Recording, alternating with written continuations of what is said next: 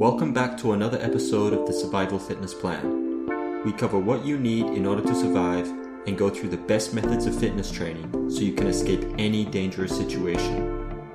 Subscribe to the channel now and enable notifications so you never miss out on any of our latest episodes as soon as they're uploaded. Hi guys, and welcome back to another episode of the Survival Fitness Plan Daily Rant. I'm your host, Sam Fury. And if you were watching yesterday, you might have noticed that I kind of ended a little bit abruptly. It's because there was someone knocking at my door. And it was a delivery of this little microphone. So maybe you'll hear a quality difference in sound. But the reason I wanted to get the microphone is because it allows me to move away from the phone and the sound quality doesn't differ. Hopefully, and hopefully it's working, otherwise you're watching this with no sound. So I did test it. I tested it before I started making this video. So yeah, I'm pretty confident it's working. And it's pretty cool. So this means that I can might start doing demonstration videos. If you're listening to this via podcast, it won't be much good to you. So a lot of them, I won't do too many demonstration videos, but every once in a while, it's good to do it. And also, I'll be starting to make the courses. I'll start off with the basic self-defense course, so that will hopefully come out in a couple of weeks, and I'm excited for that. Anyway, let's get started with today's episode, which is about how to prep your car. When we talk about prepping, most people think about their homes or their bug-out bags, but they don't really... preppers that are not super beginner preppers, obviously they have all their vehicles prepped out. It's part of it, but it is a little bit later down the line that most people think of it. So if you're a beginner prepper, or you're maybe not a prepper, but you want to start doing some small things, this is for you. So, because when shit hits the fan, you might be in your car. In fact, it's quite likely. People spend a lot of time in their cars. Let's say you're in your car and a snowstorm starts or whatever. Is your car prepped for that? Or even if it's in your house and you got to bug out, as opposed to bugging in. Bugging in is staying in your home, and bugging out is going to a secondary safe spot that you've predetermined, or maybe not. Maybe you just have to get out of there.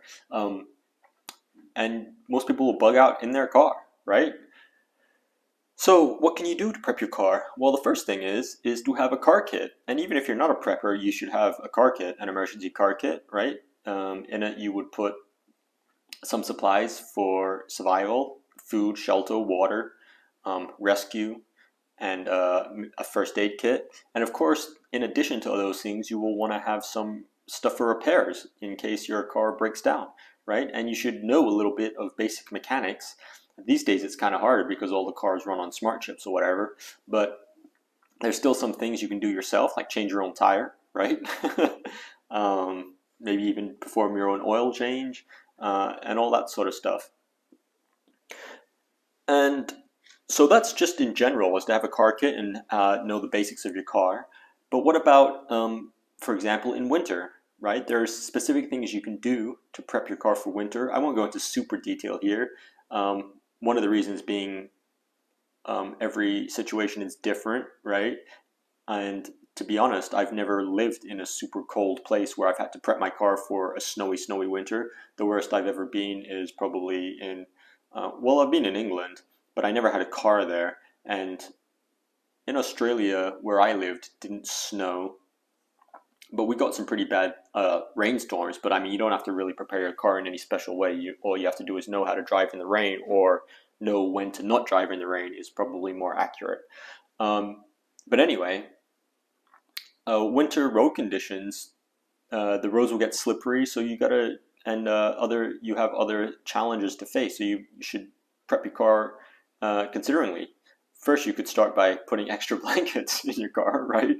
Because if you get stuck out in a snowstorm, you want to keep warm. Check your windshield wipers. Have some of that stuff that to defrost your car from the frost that gets on the windows, one of those ice scrapers, right? Some chains on your wheels, all those things that they do in like those ice trucker shows, right?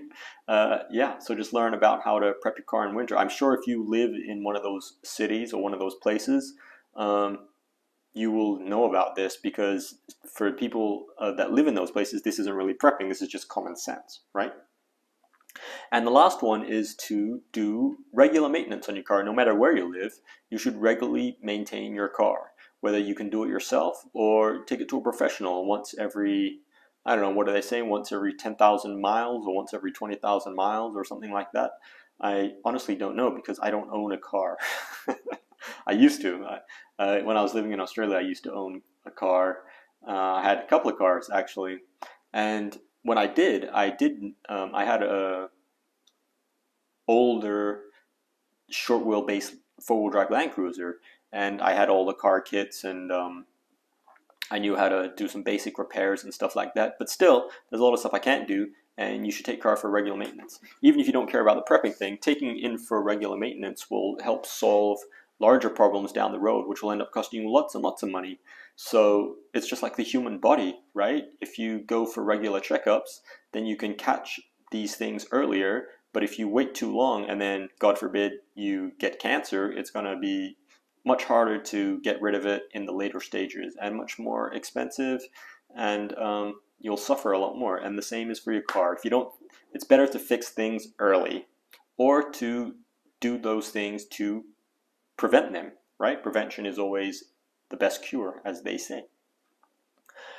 So in conclusion, when you're thinking about prepping, remember to think in a bigger picture. Don't get too narrow-minded about, oh, I'm just going to secure the house and stock lots of food or whatever, right? You've also got to think about your car, your bug-out place, and anywhere that you go regularly, like your place of work, all right? All these things come into play.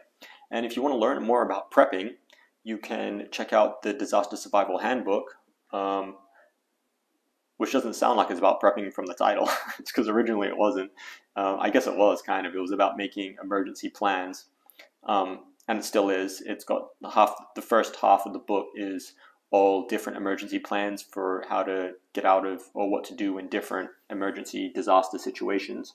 And the second half of the book is like a primer on prepping. So you can check that out, www.survivalfitnessplan.com/disaster-survival-handbook. And that is it for the week. I hope you have a great weekend, and I'll speak to you next week. Bye. If you enjoyed this episode and found it useful, remember to like it and comment. Also, don't forget to subscribe and turn on notifications so you never miss out on our future uploads. Thanks for tuning in, and see you again soon in the next episode.